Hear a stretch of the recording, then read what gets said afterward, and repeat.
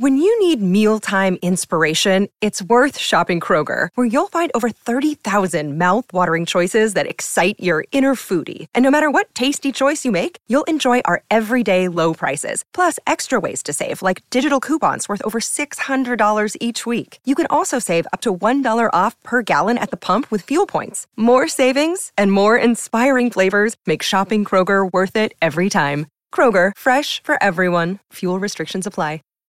Protect your dream home with American Family Insurance. And you can weather any storm.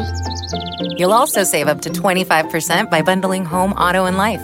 American Family Insurance. Get a quote. Find an agent at amfam.com. Products not available in every state. Discounts may not apply to all coverages on an auto or home policy. Discounts do not apply to life insurance policies. Visit amfam.com to learn how discounts may apply to you. American Family Mutual Insurance Company, SI, and its operating companies, American Family Life Insurance Company, 6000 American Parkway, Madison, Wisconsin.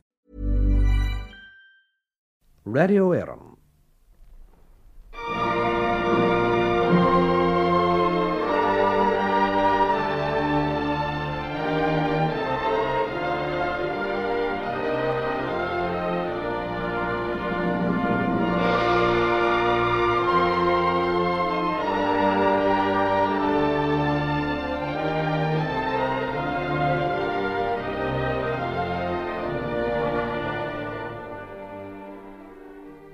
We present The Green Jacket, a radio portrait of Countess Markievicz, drawn from the reminiscences of her contemporaries by Philip Rooney.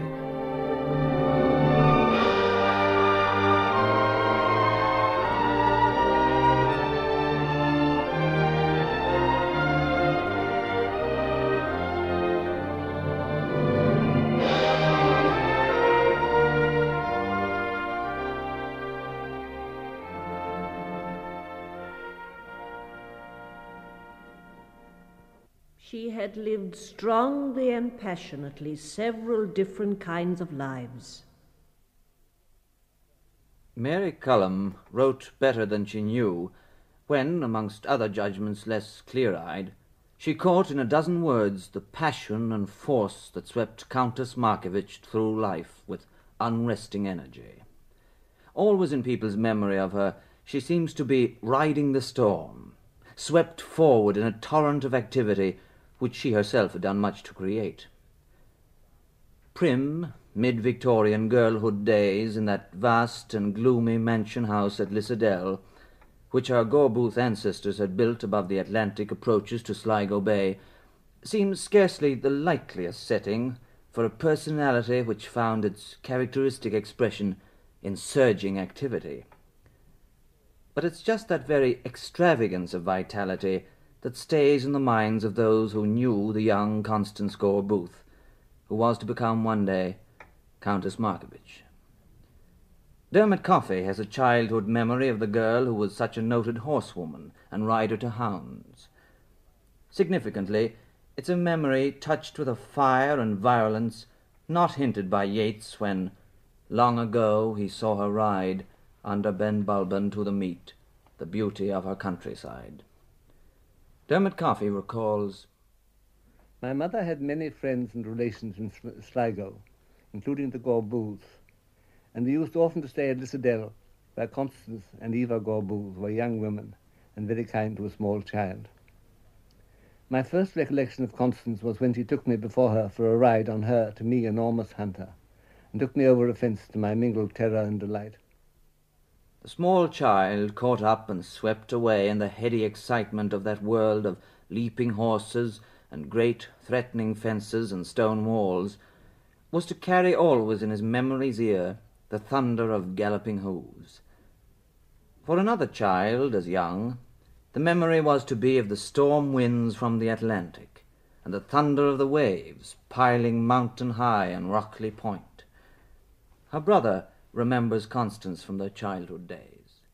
The steamer Justin, bound for Sligo from Philadelphia, ran ashore on the Wheaton Rock outside the bay.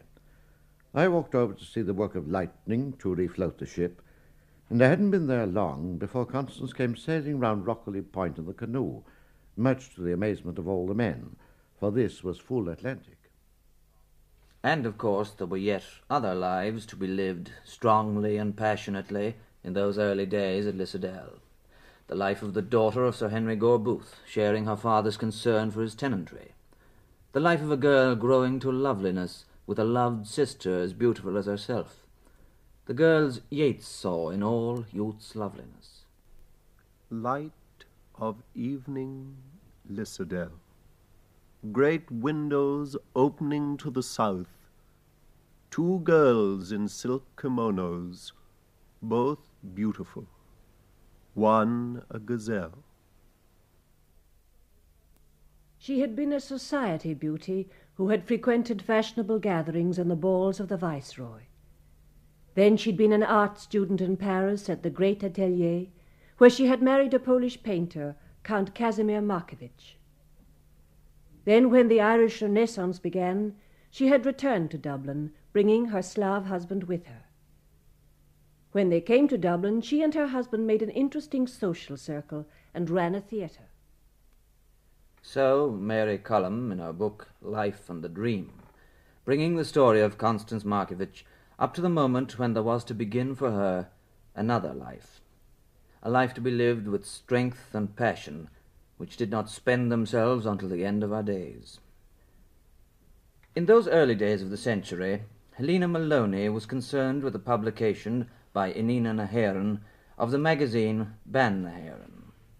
Countess Markievicz designed the title page for the magazine and was drawn into a circle of contributors which included P.H. Pearce, Thomas MacDonagh, Joseph Plunkett, Arthur Griffith, Roger Casement, A.E., Susan Mitchell, James Stephens.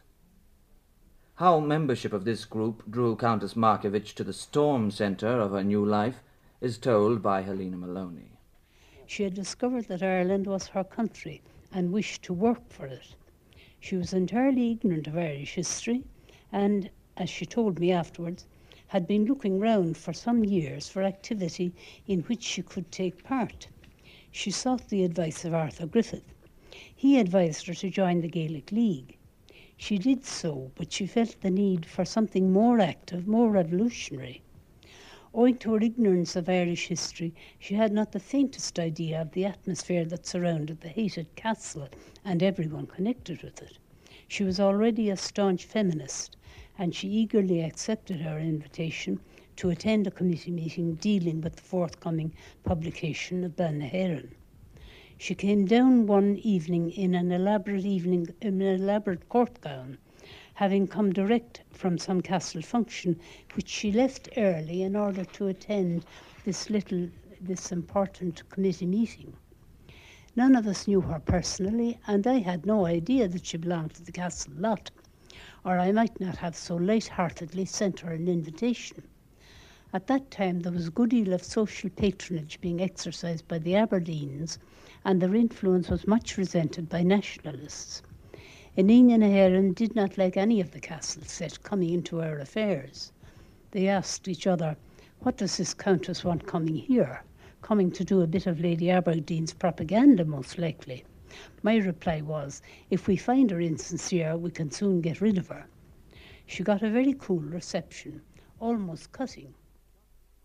Perhaps the whole point of the story is that Constance Markievicz was wholly unaware of the impression she was making, unaware of the startling contrast of her fine feathers with the workaday plumage of those amongst whom she so unexpectedly found herself. She had found what she had been seeking for some years, an active revolutionary movement. In later years she was to recall that meeting with an enthusiasm wholly untouched by any shadow of remembered resentment. I simply loved your Inina meeting. It was the first place in Ireland that I entered where I wasn't kowtowed to as a countess. Quite certainly none of those who were at that meeting were in the least likely to be impressed by a title. But for one very young member of the group, the dazzling appearance of the Countess on the humdrum scene had that quality of high excitement that, again and again down through the years, heightened the romantic colour of Constance Markievicz's image in the country's mind. That young member of the group was the writer who was later to become known as John Brennan, and here is how she recalls that moment. She walked into a dingy little room in North Great George's Street, Dublin, where members of Inini na HÉireann were discussing plans for launching a patriotic monthly magazine for Irish women. It was a cold, wet night, and Madam, who had evidently come on from some social function, was looking very radiant and beautiful. I remember she had a diamond ornament in her hair, a fur cape thrown round her shoulders, and she was wearing a blue velvet dress with a short train. That was the fashion at that time.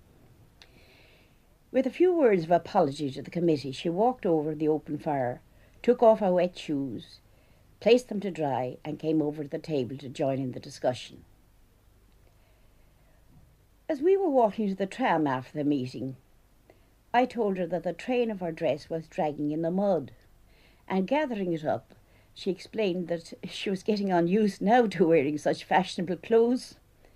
That function from which she had come was probably the very last occasion on which she moved in society where such clothes were worn.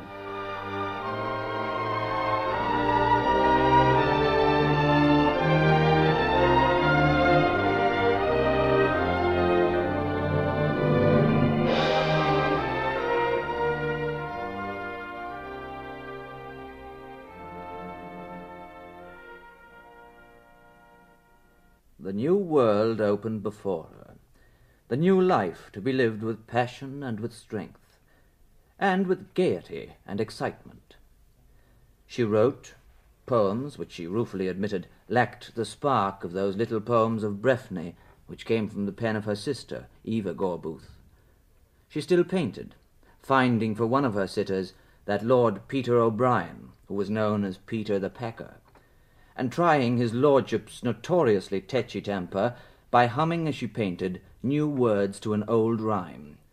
Peter Packer packed a peck of perjured people. She acted in plays written by her husband, but Casimir was not a great playwright, and Constance was a poor actress. On the wider stage of Dublin, she played a more enduring part. A proposed royal visit to Dublin called forth indignant protest. A mass meeting of protest was held in Smithfield. On the way to the meeting, some girls picked up small paving stones from a heap conveniently left by the corporation. These they passed on to young men of the party, in the hope that they'd use them to damaging effect on the decorations and illuminations with which the town was decked for the forthcoming visit. But the boys did not rise to the occasion. Helena Maloney tells us, "On the way back from that meeting, I was in a wagonette with some of the speakers, including Mrs. Wisepower and Countess Markovich. We passed through Parliament Street, James Street and Grafton Street. To my amazement and deep disappointment, not a stone was thrown, although hundreds of our followers from the meeting were walking behind.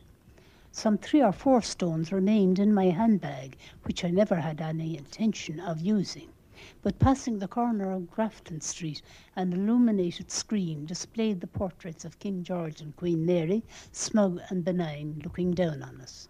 It, coupled with the absence of stone throwing, was too much for me.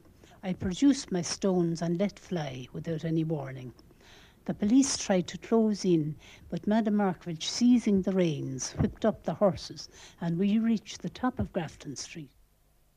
Whipping the wagonette's team of horses at breakneck gallop up Grafton Street, driving a coach and 4 through the streets of London in a demonstration for votes for women, these are characteristically exuberant pictures of her.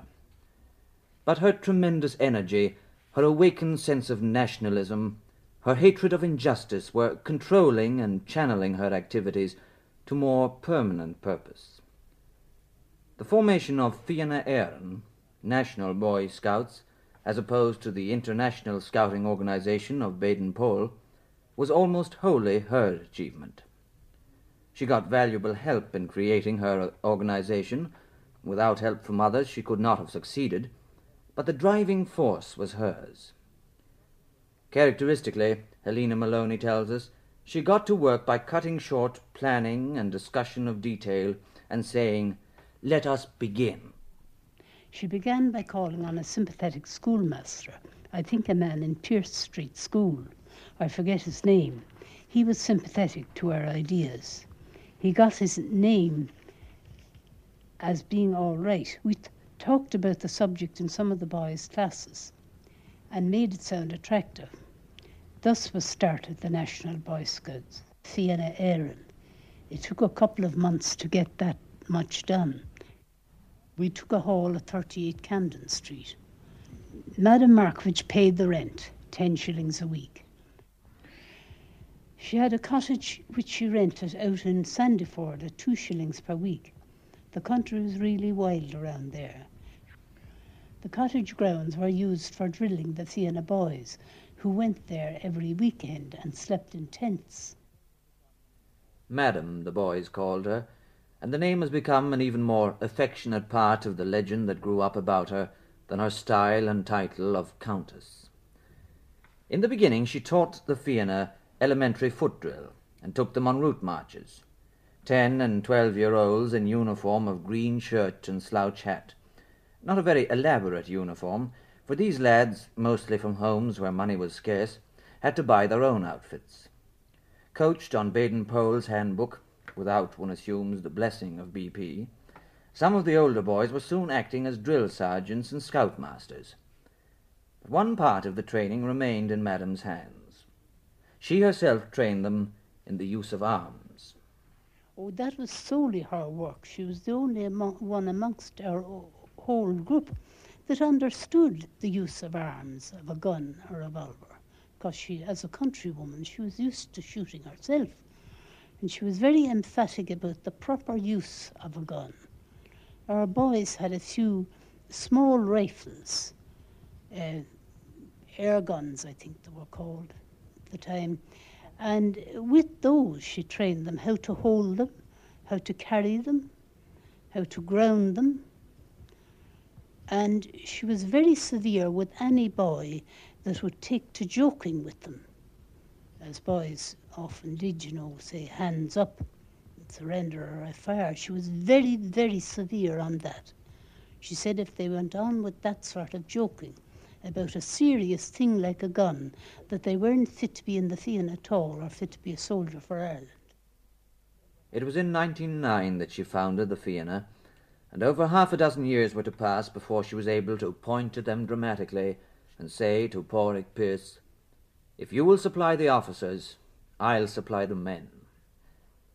But during that half-dozen years, she found another cause in which she could spend herself passionately and wholeheartedly, the cause of the Dublin workers, stoically enduring starvation in the lockout of 1913.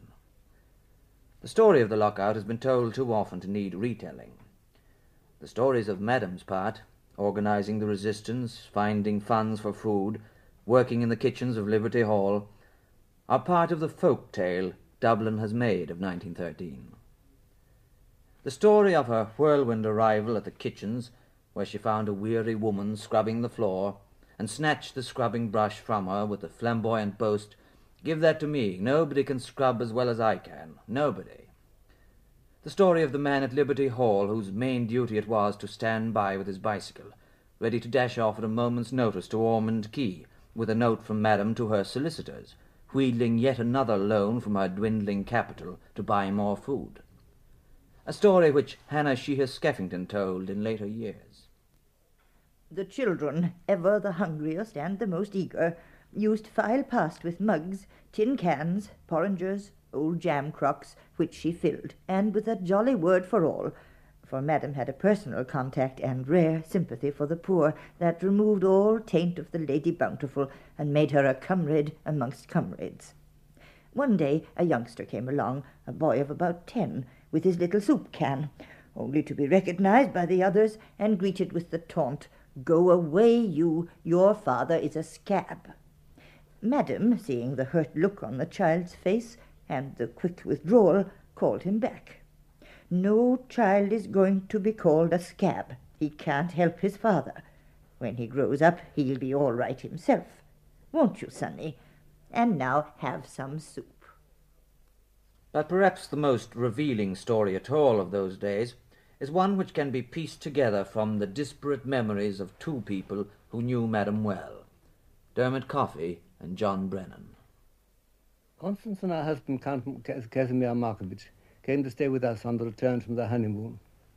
They were both painters of considerable ability and had met in Paris where they were both working. Count Markievicz had strong Polish nationalist feelings. They brought with them as a servant a little Polish Jew refugee who they called Yanko. Yanko did not stay with them for long, but got in touch with some dealers and established himself in Dublin. They had brought him out of pure charity. Oh, indeed, her kind deeds were so much the pattern of her life that most of them went unrecorded. This is a typical one which I learnt off by chance.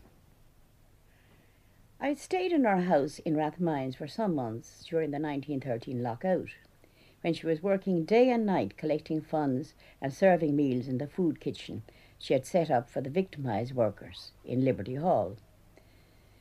Her home then had become a sort of refugee camp, for all who had got into trouble with the police came in there. One day, as we sat in her upstairs drawing room, her housekeeper announced that a man wished to see her on urgent business. His name was unknown to Madam, but she went down to interview him, and soon afterwards came racing up the stairs and drew me to the window to watch him going out, and then very excitedly began to tell me this strange story. Many years before, a poor Jew who lived on the estate of Count Markievicz in Poland had come to plead with Madam to get his son, who was a frail, delicate boy, out of Poland, because he was of an age when he would have to serve in the Russian army, in which men of his faith at that time were cruelly treated.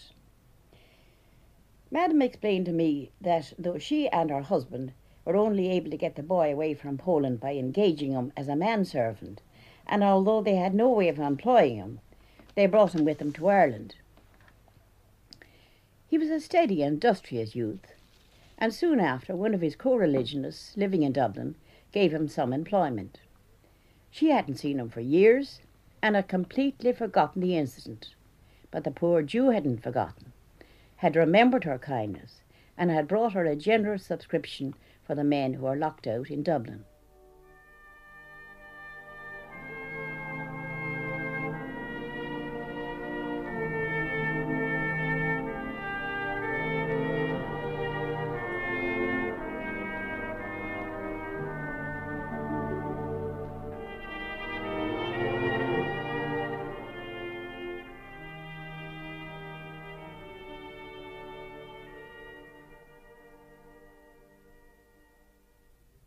Out of 1913 came the Irish Citizen Army, and in the Citizen Army Madam found a life that swept her forward in just such a great, heady torrent of activity as the unresting temper of her mind demanded. There were meetings and plannings, route marches and drillings. There was unceasing action. Once, in quieter times, Nora Connolly, now Nora Connolly O'Brien, had watched Madam begin work on the embroidering in Jacobean embroidery of 4 immense curtains of unbleached linen. A project that would last longer than life itself, a plan that would never reach an end, the young girl thought, until she realized that this was Madam's way of filling every moment, idle moments while friends chatted with her, 5 minutes here and there between other jobs, an empty hour at the day's end. Always there had to be activity, ceaseless and endless, to absorb the abounding energy. And now, as passing time narrowed the gap between 1913 and 1916, Nora Connolly watched Madam find another and absorbing occupation for moments which could not be allowed to lie idle. I remember another time when I was there, she was drawing plans. The street, she was copying this plan of the Dublin streets. He was doing one for each of the different places that were to be held in 1916. They were for the commandants in each of the places. And she would pick them up too and do a bit and put it down according to as she had a bit of time free. But I remember one day some English visitor came in and was sent into the room without being announced, and Madam was in the midst of it, the drawing board on her knee, and these evidently the plan, anyone could see they were planning the streets. So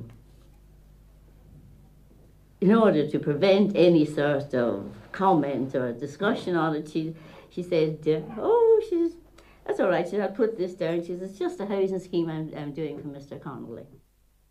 The time for secrecy was coming to an end. Towards the end of 1915, Margaret Skinner came from her home in Scotland on an errand that foreshadowed the days of storm that lay ahead. My first visit to Dublin and my first meeting with Madame Markievicz was at Christmas 1915. I had brought some detonators over from Glasgow and delivered them to her at her home at Surrey House, Rathmines. Madame and I went up to the Dublin mountains next day after my arrival to try out the detonators and succeeded in blowing up an old wall. While on my visit to Madame, word had come from America that a shipload of arms and ammunition would arrive in Ireland on or near Easter Sunday. This news, I believe, determined the date of the rising. When I left Dublin, Madame promised she would let me know in good time when the rising would take place.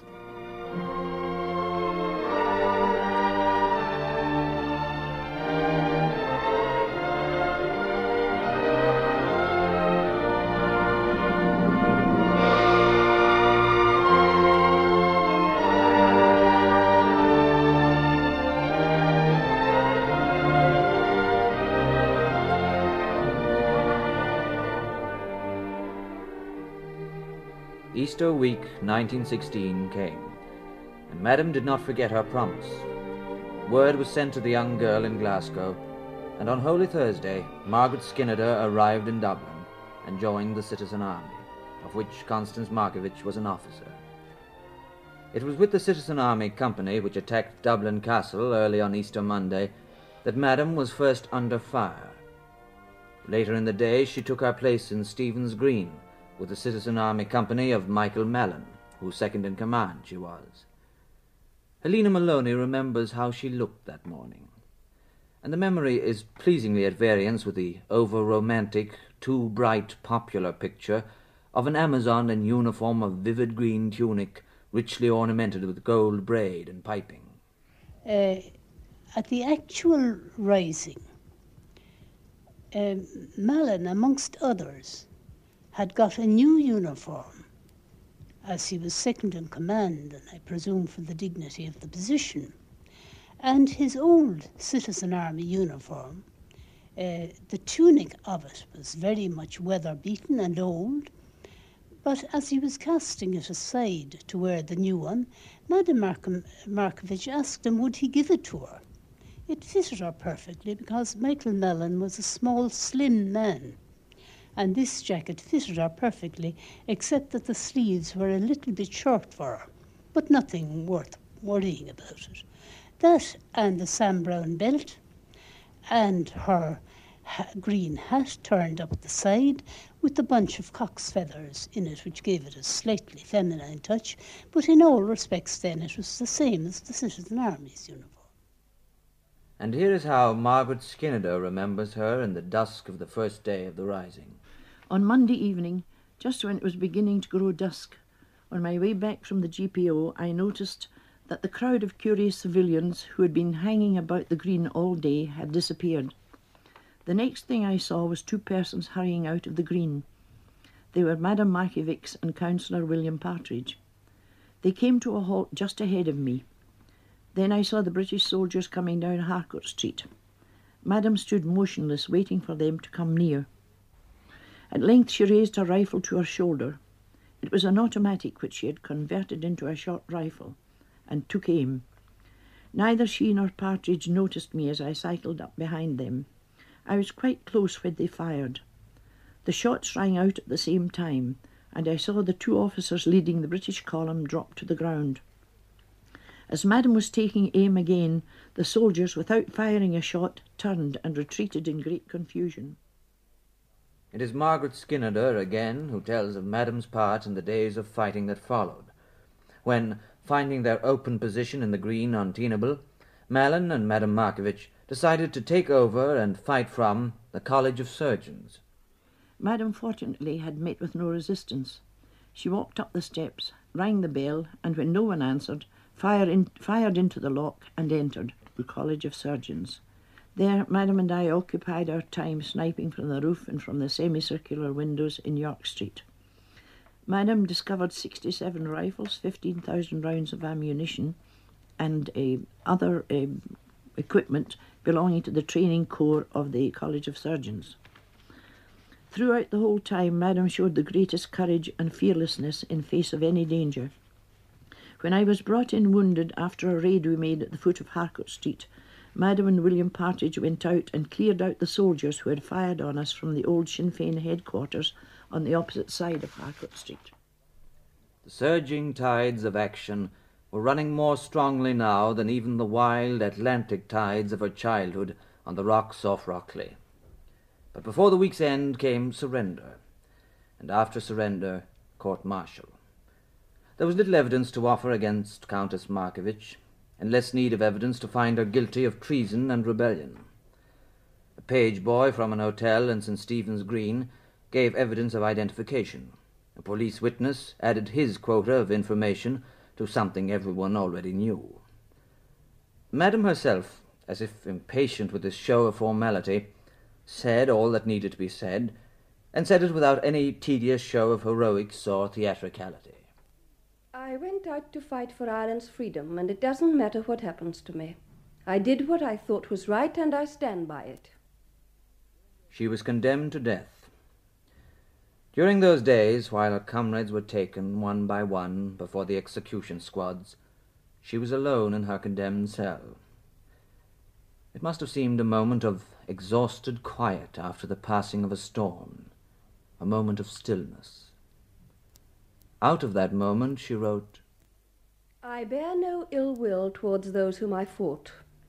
I found the common soldiers and the highest officers human and companionable, even the English who were actually in the fight against us. Thank God, soldiering for Ireland has opened my heart and made me see poor humanity where I expected to see only scorn and reproach. I have met the man who escaped from me by a ruse under the Red Cross, but I do not regret having held my fire. He brought me cakes. In the end, because she was a woman, her life was spared.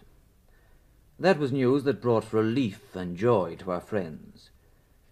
But those who were very close to her remembered her abounding energy, her zest for life, and were troubled by the thought of one so free in spirit, cut off from all freedom.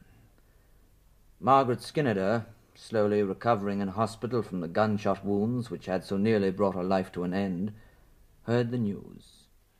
I was glad she was spared, but I knew that Madam would rather have died alongside those with whom she fought. Penal servitude. These words rang like a nail for one who was all energy, who always liked people around her, who was always engaged in some kind of work. But it was that very fire of energy, that need to be engaged in and absorbed in people and activities outside herself, that enabled Madame Markievicz to survive those days of penal servitude in Aylesbury. I worked with a gang of murderesses in Aylesbury. Some were bad, but most were foolish working girls who'd got into trouble and had killed their little babies because life with them was impossible, because they'd no way of earning a living, nowhere to go, nothing to eat.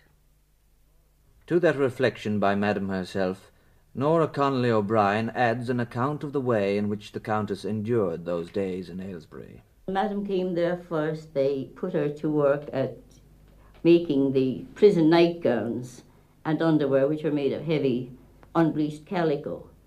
And the doctor decided for a woman who had after a while, the doctor decided a woman who had such an active life, sitting all day long sewing, wouldn't be good for her. So they were told to give her more active work. They did. But the more active work they gave certainly wasn't one that would please Madam, for she was sent to the prison kitchens where our job was scrubbing the floors and scrubbing the tables. Madam evidently had the urge to embroider also when she was in prison. And that from the rags she was given for cleaning, she selected those she thought suitable and washed them very carefully, kept the white pieces for embroidering, and from the coloured pieces she drew out threads. Well, now you can imagine that job of drawing out of old rags, drawing out threads. And from the coloured threads, then she did her embroidery. She'd get up an hour or so before the rising bell rang in the morning, and she did her embroidery there, and then when the bell rang and the prison officials would be coming around, she'd hide them away in some safe place. One of these pieces of embroidery she hid away between the pages of a library book, and there it was found years later and treasured by a prison official. But by then Madam had long since gone from Aylesbury. She had come home to Dublin, and to a tumultuous reception in the city streets, the reception that is part of the folklore of Dublin. Again she had plunged into a flood torrent of activity, of organising, of electioneering. There were elections at that time. There seemed to be non-stop elections, you know. There were by-elections and general elections. Seemed to come one after another, we thought. But she was speaking all the time. One of those elections which Mrs. May McMahon, who was then May Coughlin, remembers, is the general election of 1918. Madam Markievicz was, at that election, made a Member of Parliament, the first woman ever to be elected to the British House of Commons. As everyone knows, she didn't take her seat at Westminster, but very much less known is the story which May Coughlin tells of how she, together with the Countess, who was heavily disguised as an old woman of cape and bonnet Victorian vintage, paid a sly visit to the House of Parliament. She was sent to Scotland on a propaganda tour in 1922, and she worked there for some weeks, gave lectures and addressed meetings, and then she went down to London. I was with her on that journey, and she stayed with her sister, Eva Go-Booth. Eva Go-Booth was the poet, as you know, and we stayed with Eva Go-Booth and Miss Esther Roper in London. And I remember it was very interesting that we went to the House of Commons, and saw Madam's name on the locker there. These were days on the run and in hiding, when disguise was often necessary.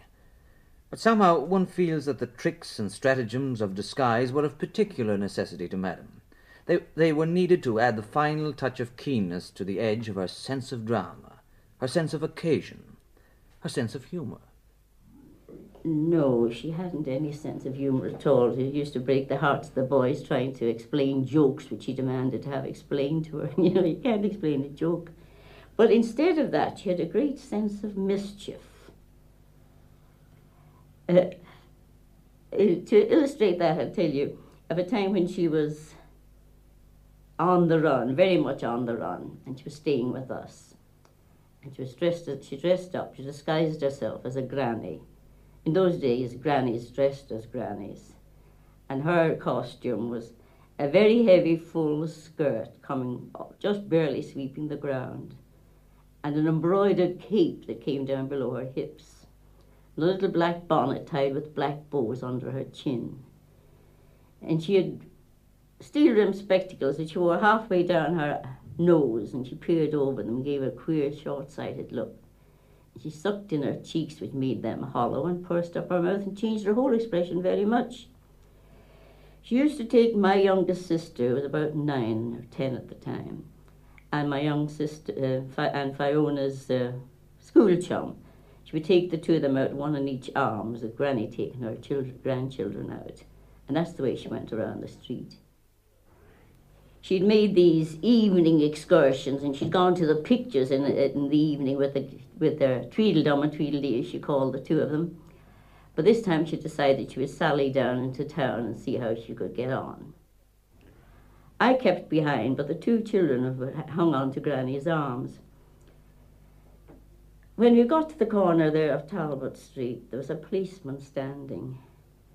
So Madam stepped off the pavement, dithered a bit and stepped back, stepped off the pavement and dithered a bit and stepped back. She could, as if she was afraid of the traffic. And this policeman finally took compassion on her, and he took her by the elbow and began escorting her across O'Connell Street. The two youngsters following behind, their eyes as big as saucers. She got over to the other side, and he left her outside Noblet's side there. And he patted her on the shoulder, comforting me as he passed, as much as to say, "You're all right now, Granny. Nothing can happen to you now." It's Nora Connolly O'Brien who remembers that moment of mischief. She remembers, too, the glee in Madam's eye, and her feet doing a little jig of excited fun under her long skirt as the policeman strode away, his good deed done. But her own good deeds were piling up in the memory of Dublin's poor. More and more in those later years, her sympathies and her energies were turned back into the channel they had cut out for her in the days of the 1913 lockout. May Coughlin has a warm memory of those later days.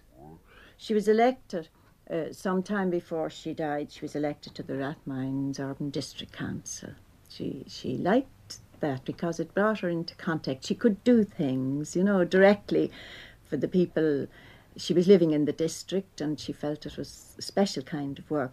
I remember her going out during the coal strike, out to the mountains and getting turf and bringing it in herself. And I remember her carrying it up the high stairs. I was with her, I remember it well. They're carrying up this bag of turf, hauling it up the high stairs into a little room where there was an old lady, And I remember Madam lighting the fire and fixing up things. And she didn't like people to know much about that, She was the kindest person I think I've ever known. But time was running out. The torrent of activity that had for so long swept her forward was spending itself. In the mid-20s, Mary Cullum came home from America on a visit that brought her in touch again with the Dublin friends she had known a dozen years earlier. She visited A.E.'s one evening and found new faces amongst those she had once known so well.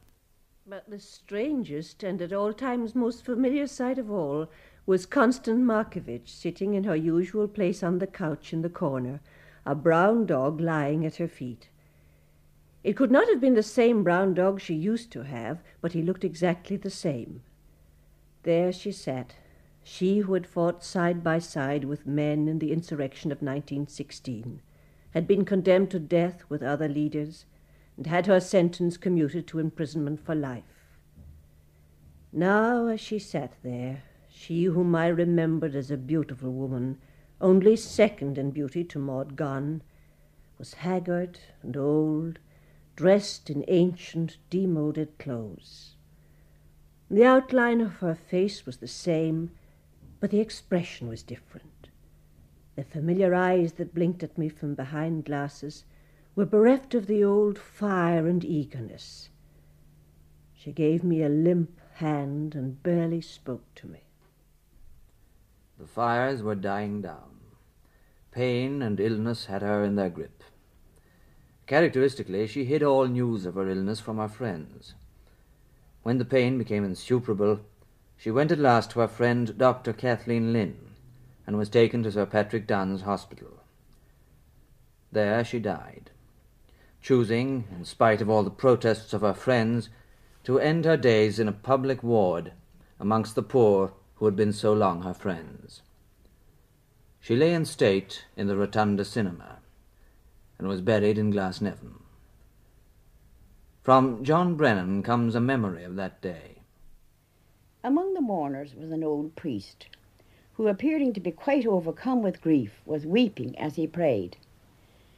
One of Madam's friends spoke to him afterwards, and having asked him had he known her very well, heard this strange story. "I've not seen her for a great many years," he said. "Not since I was the chaplain in Kilmainham prison in 1916, and she was a prisoner there under a sentence of death. She was not then a Catholic," he added, "but she asked me to walk with her and pray for her as she went to her execution. Thank God she was reprieved." He paused for a moment, and then he said, "I came here to redeem the promise I made her and walk with her and pray for her at the last."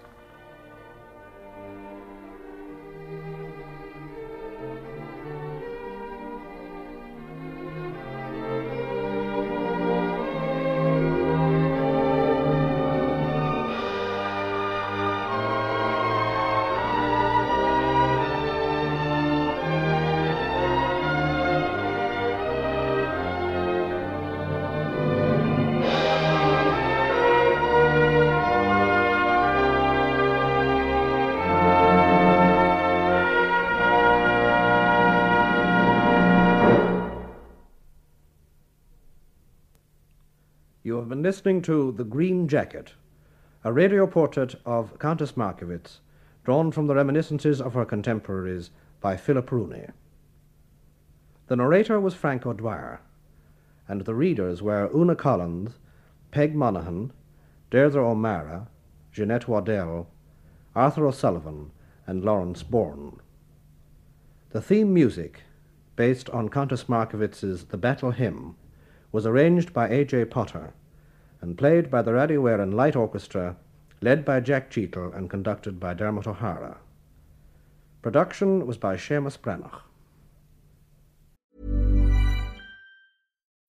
When you need mealtime inspiration, it's worth shopping Kroger, where you'll find over 30,000 mouth-watering choices that excite your inner foodie. And no matter what tasty choice you make, you'll enjoy our everyday low prices, plus extra ways to save, like digital coupons worth over $600 each week. You can also save up to $1 off per gallon at the pump with fuel points. More savings and more inspiring flavors make shopping Kroger worth it every time. Kroger, fresh for everyone. Fuel restrictions apply.